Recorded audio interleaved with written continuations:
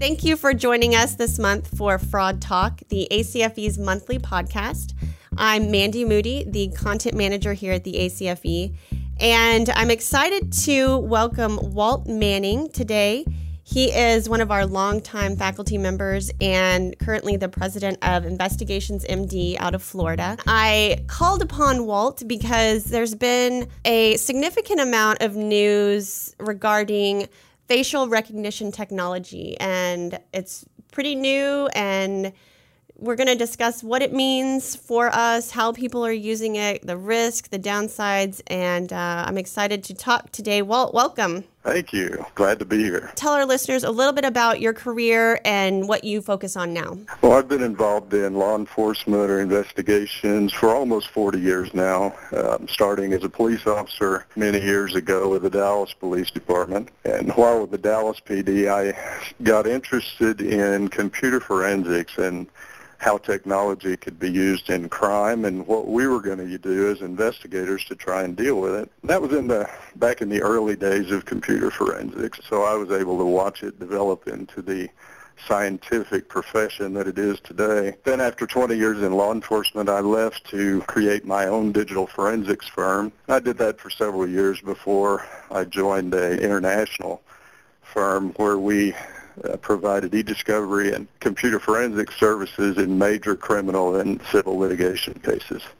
Since then, I've had a company that we research technocrimes and how technology is going to change investigations, and then we also provide business consulting services and coaching services for investigators to help them transition into this new environment. So today we're going to talk about facial recognition technology. There's been a lot of news stories about how people are using it, police departments using it to spot welfare fraud, customs officials using it to spot visa and passport fraud. Where are we right now with facial recognition? You have everything from the very non-technical comparison of a static still photo to a live face, or to a photo with a shot from a video camera, all the way up to highly technical systems with artificial intelligence that use very high-resolution algorithms to match faces to identities. From a fraud examination perspective, the first question to ask is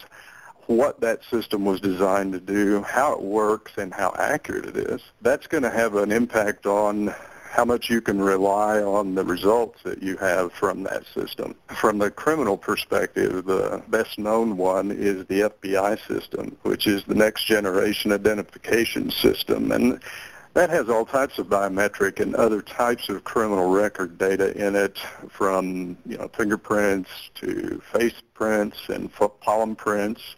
But it also has a tremendous amount of non-criminal information that a lot of people don't realize. The last time I looked, the database has over 117 million records in it, which is about half of the population of the United States right now. Of course, there are non-U.S. citizen records in there as well. How does a record get put in there? Most of the facial recognition systems have 80 nodal points that are measured on the normal face based on distances between various landmarks on the face. So distance between the eyes, for example, distance between the tip of the nose and the eyes, how the facial structures are laid out. That information all gets digitized and put into a record called a face print. So you can equate that to a digitized record of a fingerprint. The difference is with faces, the faces are always dynamic. They're not static like a fingerprint. So you can have two different facial captures that result in different face prints because the facial features appear to be different. So it's a little bit different ballgame than when you're talking about fingerprint data. How do you see fraud examiners being able to use this? Well, obviously, we've got facial recognition systems at border crossings. Homeland Security is using it. Some of the downsides to that are when you have your driver's license photo taken, for example, how many people are really not happy with how that driver's license photo makes them look? And does it really look like you?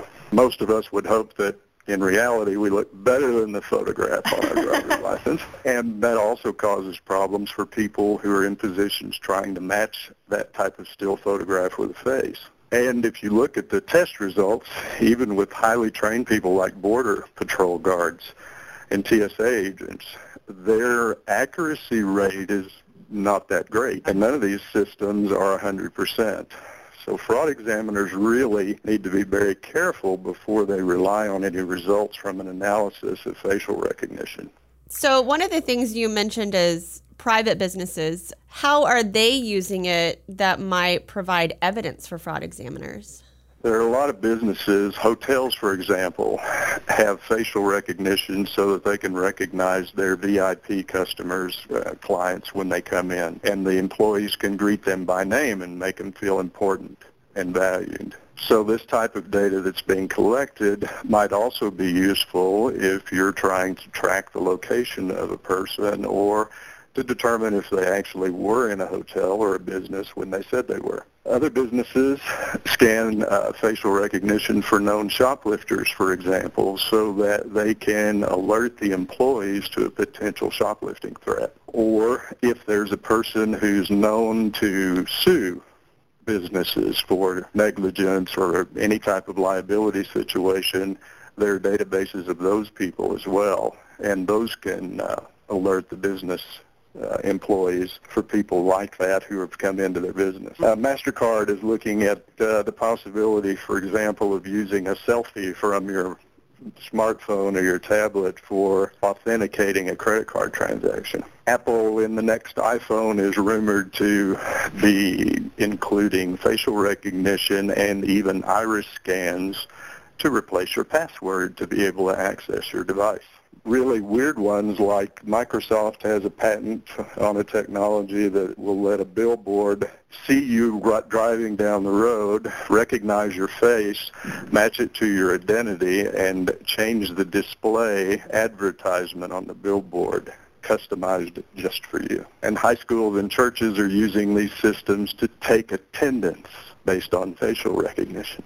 So that kind of brings us into another realm of securing that data, right?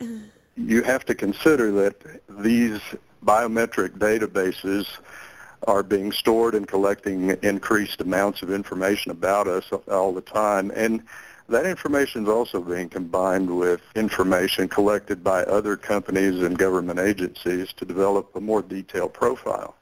So if that information is all stored electronically, we all know computers aren't as secure as we would like them to be, and every day you see a new story about a new data breach, whether it's a government agency or a company. So if we're maintaining and collecting all of this biometric data, what are we doing to ensure its security? Because if I steal your identity or I steal your financial records, that's one thing, and you can recover from that. It's going to be a hassle. It's going to take a lot of time and effort for you to get new ID, new bank accounts, new credit card information, and that type of thing. But if I can steal your biometric data, that's something that you can't easily change, and you can never recover once it's stolen. And that's pretty scary.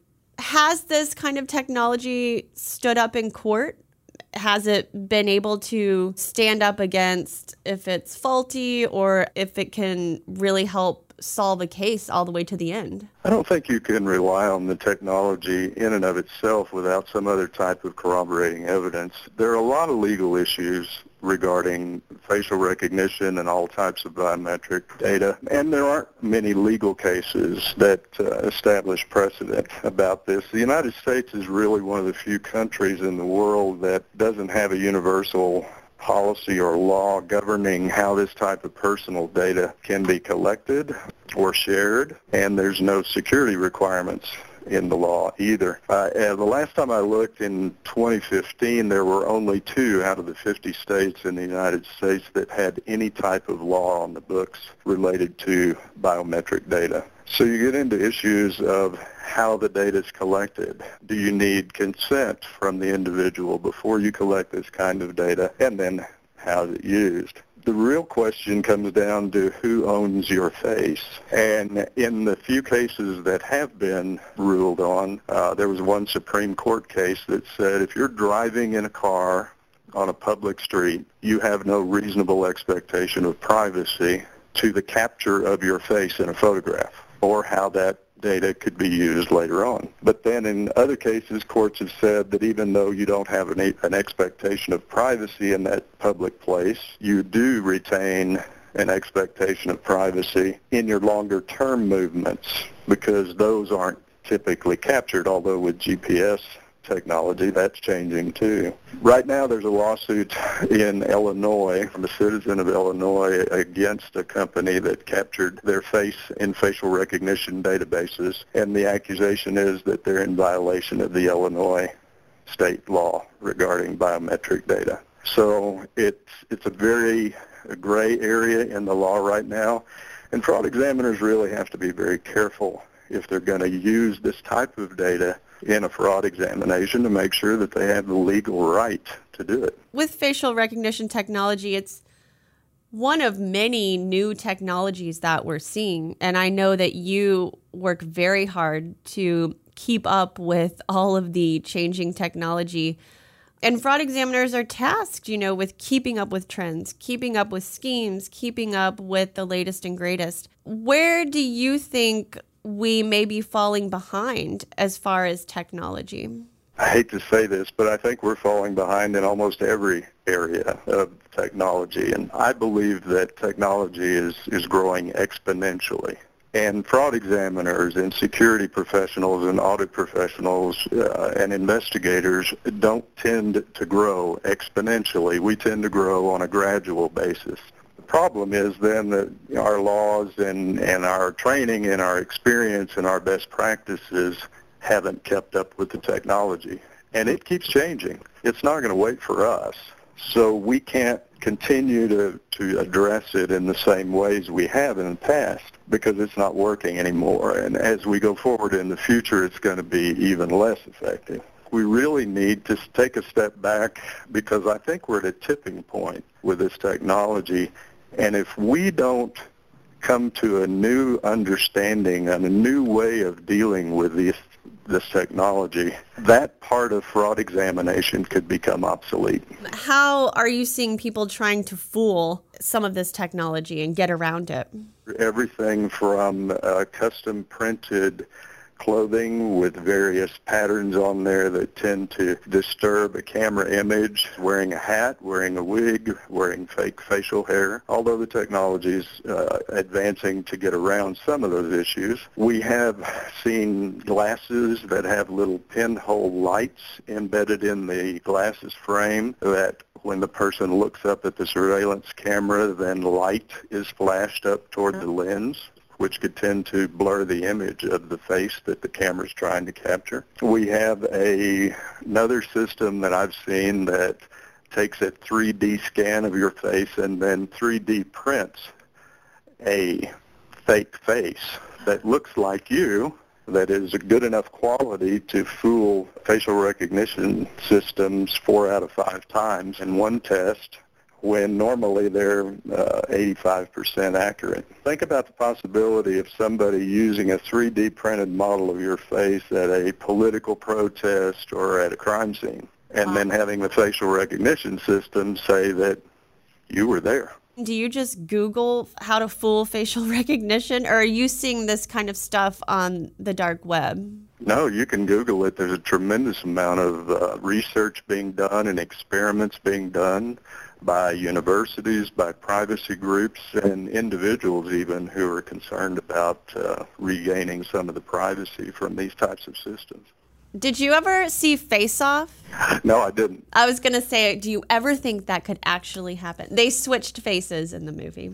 Absolutely, I think that can happen. Or really, in one of the blogs that I'm writing, we deal with that type of situation because of the proliferation of cameras that are everywhere, and from space, and satellite cameras and police body cameras and security cameras everywhere. I think with 3D printing and 3D scanning, it's going to be even more practical to do something like the old Mission Impossible series, where you have a peel-off latex face that will allow you to impersonate somebody else, and they'll be so portable and easy to take on and off that you could leave the scene of a crime, go into a restroom in a facility next door, peel off one face, go down the street into another restroom, peel off another face, and blur the tracks. I want to hear Walt's top 3 predictions for technology for the year 2025. I think by then that the Internet, as we know it today, will be replaced by something completely different, where all of your data is fragmented, it's scattered, stored on every device that's connected to the net, but stored in pieces that are all individually encrypted. And that will include everything in your house, everything in your office, and probably satellites by that time as well. And everything will be connected to the network, even your brain. So nothing will be sacred anymore. Nothing will be sacred anymore.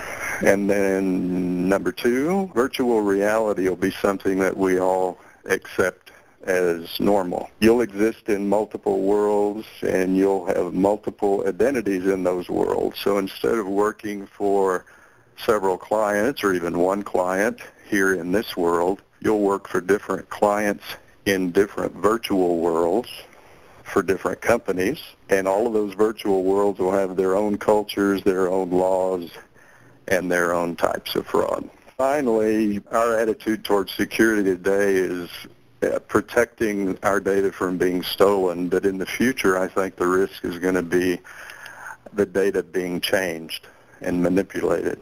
We're already seeing that with the recent presidential election and the allegations that the vote was manipulated, the fake news. And I think in the future, we need to be worried about the data being changed without us knowing it. Then you won't be able to tell the difference between what's true and what's accurate and what's fiction. Reality will be relative. And then what is your evidence and how much can you rely on it?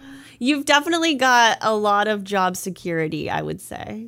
I hope so. The goal is to get other people to start thinking about some of these future crimes now, because it's changing so fast that we just can't wait. If you could give, a little piece of advice to someone just starting out and is maybe overwhelmed by the amount of technology or the amount of data, where do you start when you take on a case and there's so much to go through? Where do you start and how do you stay sane and stay focused? It's becoming so complicated with this technology that everybody's going to have to specialize. The problem with that is that when you specialize and you get a fraud to investigate, you're going to have to know every other specialist who has an expertise that relates to your examinations. You're going to have to know who they are and where they are and be able to determine if they're available wherever they are in the world to help you with that particular fraud examination. And that's going to change the way our profession works and thinks. You see the networking events at the annual conference, and many times people feel very awkward participating and trying to expand their network. But in the future, that's going to be a critical skill that you won't be able to ignore, because if you do and you don't know you can't identify the resources that you need to help with your investigation, then you may be at a stopping point. Investigation might not be able to continue. I would say specialize in one area of the technology, but then find the people who specialize in other areas that you might need later on to help. Thank you so much, Walt. This was really enlightening. We have to promise each other to get together in 10 years and talk about everything that came true from your predictions. If I win and if I'm accurate, I'll make you several faces of your choosing. Oh, that'll even be better. All right. Thank you so much, Walt. You're welcome. And we will see you at the annual conference in Nashville in June. Thank you to Walt, and thank you to everyone listening out there.